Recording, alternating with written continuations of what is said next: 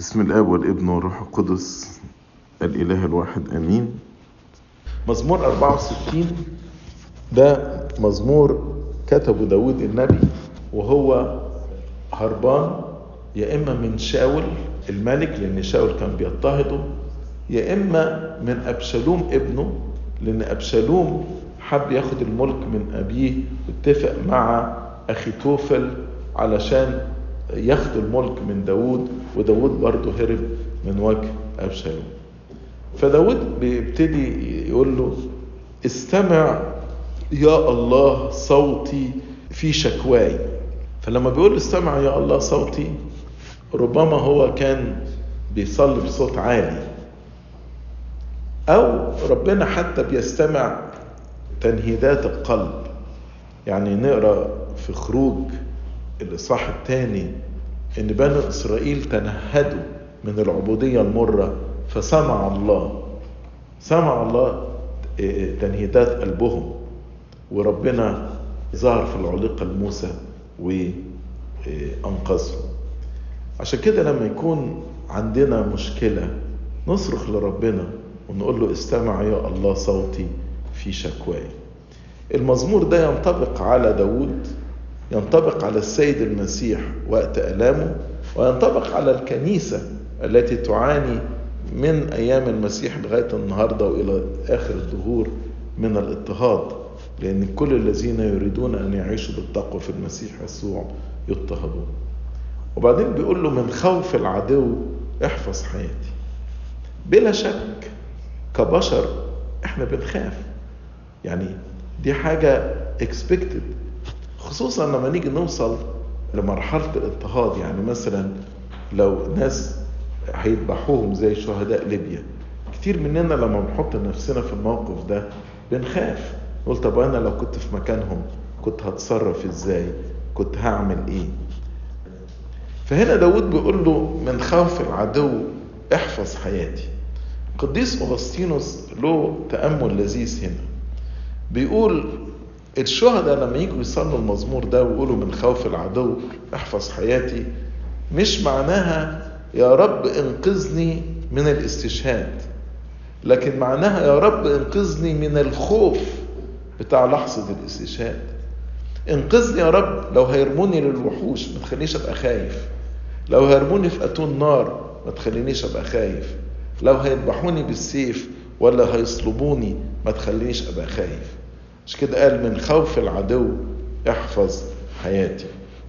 احيانا برضه ناس تخاف من حروب الشياطين، فالمزمور ده والآية دي حلوة ان الواحد يصليها، يقول له: استمع يا الله صوتي في شكواي، من خوف العدو احفظ حياتي. العدو كان بيعمل ايه لداود ولا للسيد المسيح ولا للكنيسة؟ بيعملوا يعني حاجتين: المؤامرات اللي بتتعمل في الخفاء، والتمرد اللي بيتعمل جهرا. عشان كده قال له: استرني من مؤامرات الأشرار، المؤامرات اللي هي بتتدبر في الخفاء، من جمهور فاعل الإثم، ومن اللي بيعملوا الإثم علني وبيتجمهروا عليا. زي مثلا مع سيد المسيح الكتبة والفريسيين كانوا بيتأمروا عليه وعلشان يصطادوه بكلمة، علشان يصلبوه، وفي نفس الوقت جمهور فاعل الاسم وقفوا قصاد بيلاطس وقالوا: اصلبوا دمه علينا وعلى أولادنا. داود بيقول له: استرني يا رب، استرني يعني احميني، بالإنجليزي هايد مي، خبيني، ما تخليش العدو يراني، احفظني من المؤامرات. زي ما احنا بنصلي في صلاة الشكر: ومن الأعداء من الخفيات والظاهرات، الأعداء اللي هم بيدبروا لنا في الخفاء أو علني في الظاهر، الذين صقلوا ألسنتهم كالسيف. عارف لما يجي السيف ويبتدي كده يسنه عشان يبقى حامي جدا جدا، في ناس كلامها بيبقى زي السيف. فاللسان ده سلاح، واللسان ده سلاح سهل، لأن كلنا عندنا هذا السلاح، لا عايز رخصة ولا عايز شراء. وده مش كلام بيتقال عادي فداود اتوجع، ده هم مختارين الكلام اللي يوجع. مختارين الكلام اللي هو يخلي داود يتألم. نفس الكلام اللي عملوه مع السيد المسيح لما قالوا ده ببعل زبور رئيس الشياطين يخرج الشياطين. دي كلمة تتقال على الله القدوس البار. لما قالوا هذا هو مختل، يعني بيختاروا كلام يوجع. فوقوا سهمهم كلاما مرا، خلوا السهم ده، السهم بتاعهم اللي هم بيرموا بيه السهام، بيرمي كلام مر. الآباء قالوا الكلام المر ده مش بس الإهانات اللي بتتوجه للكنيسة أو اللي اتوجهت للسيد المسيح ولداود، ولكن الهرطقات أيضا والتعليم الخاطئ ده كلام مر، لأنه بيسبب قلق في التعليم في داخل الكنيسة. الذين صقلوا ألسنتهم كالسيف فوقوا سهمهم كلاما مرا ليرموا الكامل في المختفى. الكامل طبعا داود يقصد بيه نفسه. طب ازاي داود كامل؟ مفيش حد كامل غير ربنا. لكن داود يقصد ان هو ما عملش حاجة تأذي شاول، فهو في معاملاته مع شاول كان كاملا، في معاملاته مع أبشالوم كان كامل ابنه، لكن هو ما يقصدش ان هو كامل في حياته. لكن القديس أغسطينوس بيقول دي برضو بترمز للمسيح، لأن المسيح هو الكامل القدوس البار الذي انفصل عن الخطاة.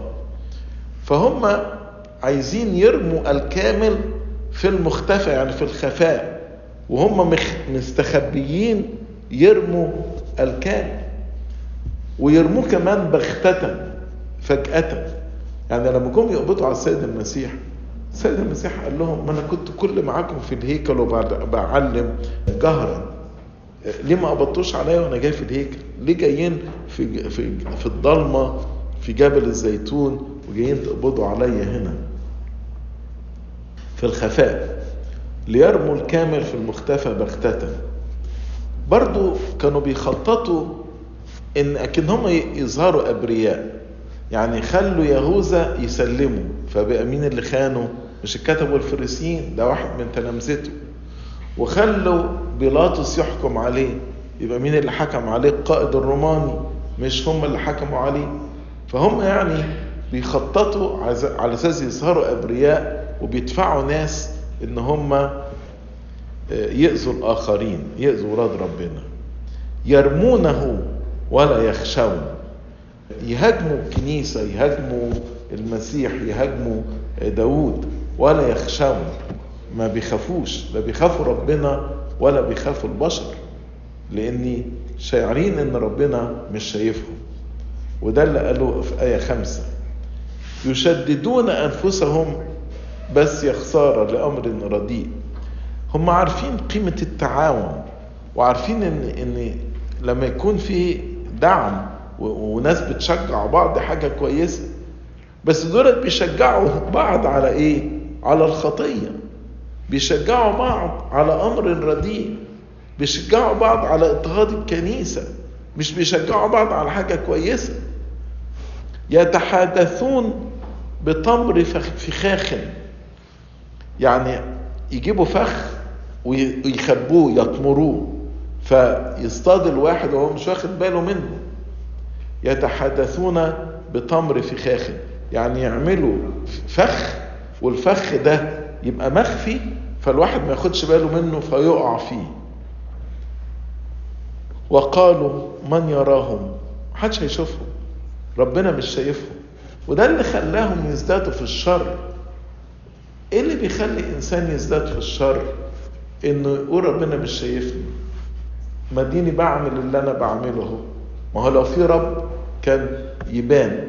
ما هو الشر اللي موجود في العالم والشر عمال يزداد، فين ربنا؟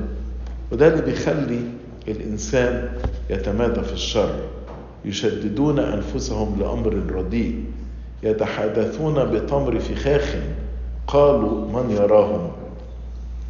يخترعون اثما، يعني بيقعدوا يفكروا ويخططوا.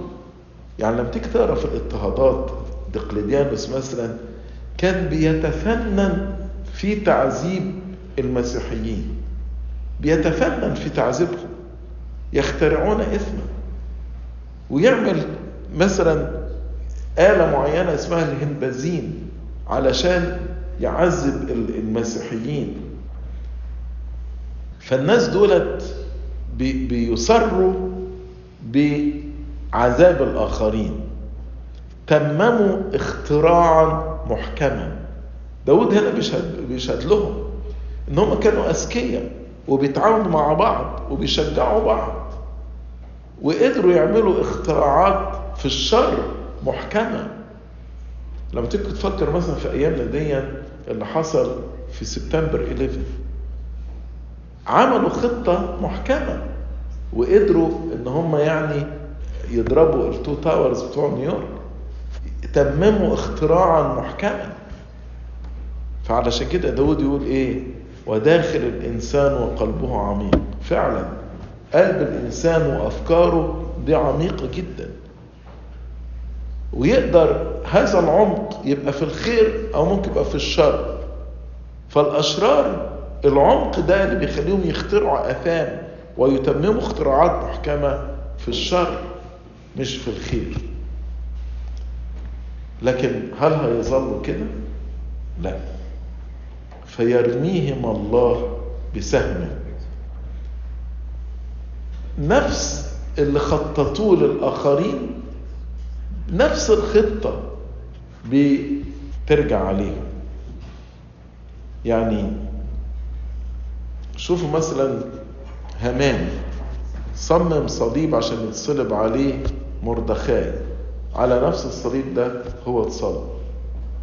دانيال الأعداء بتوعه عملوا جب أسود عشان هو يموت فيه، في نفس الجب الأسود هم اترموا وهم ماتوا.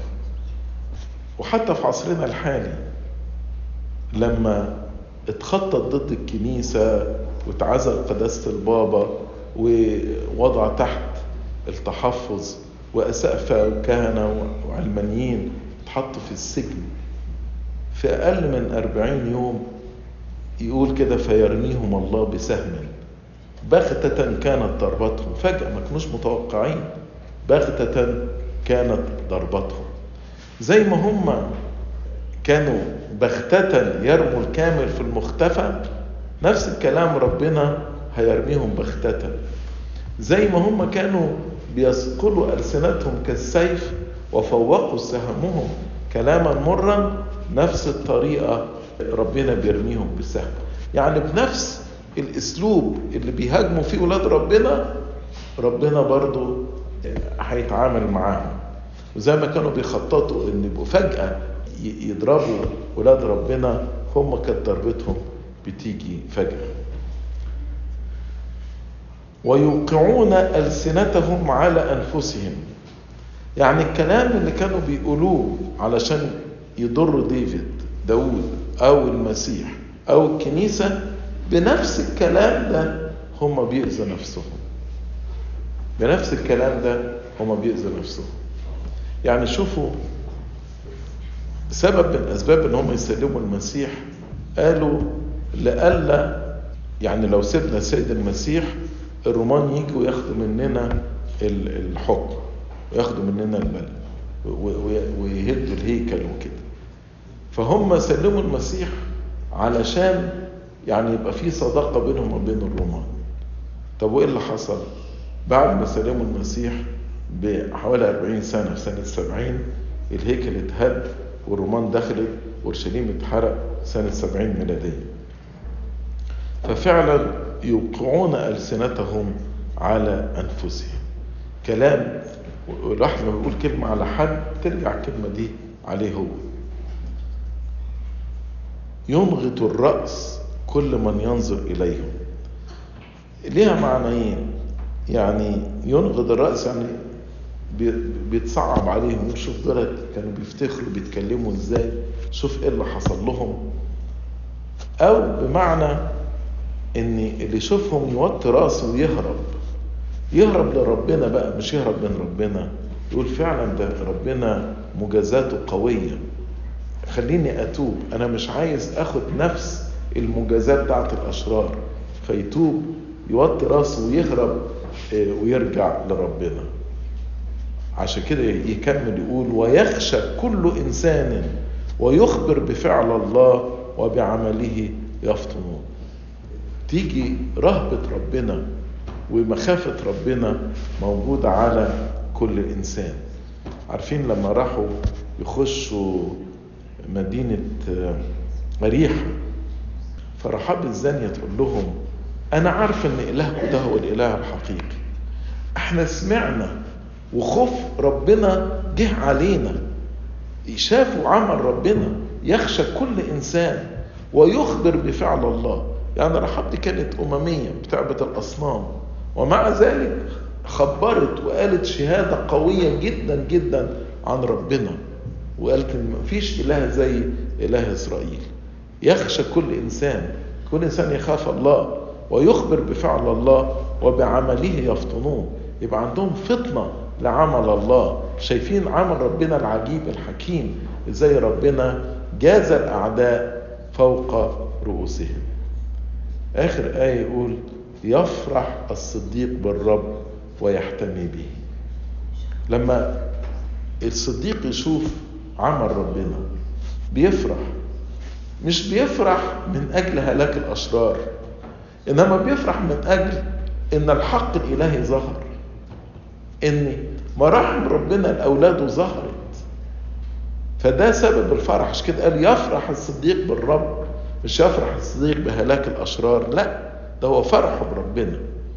ولما بيشوف ربنا فعلا هو حماية لأولاده فيحتمي به، وإيمانه يزيد بربنا أكتر وأكتر.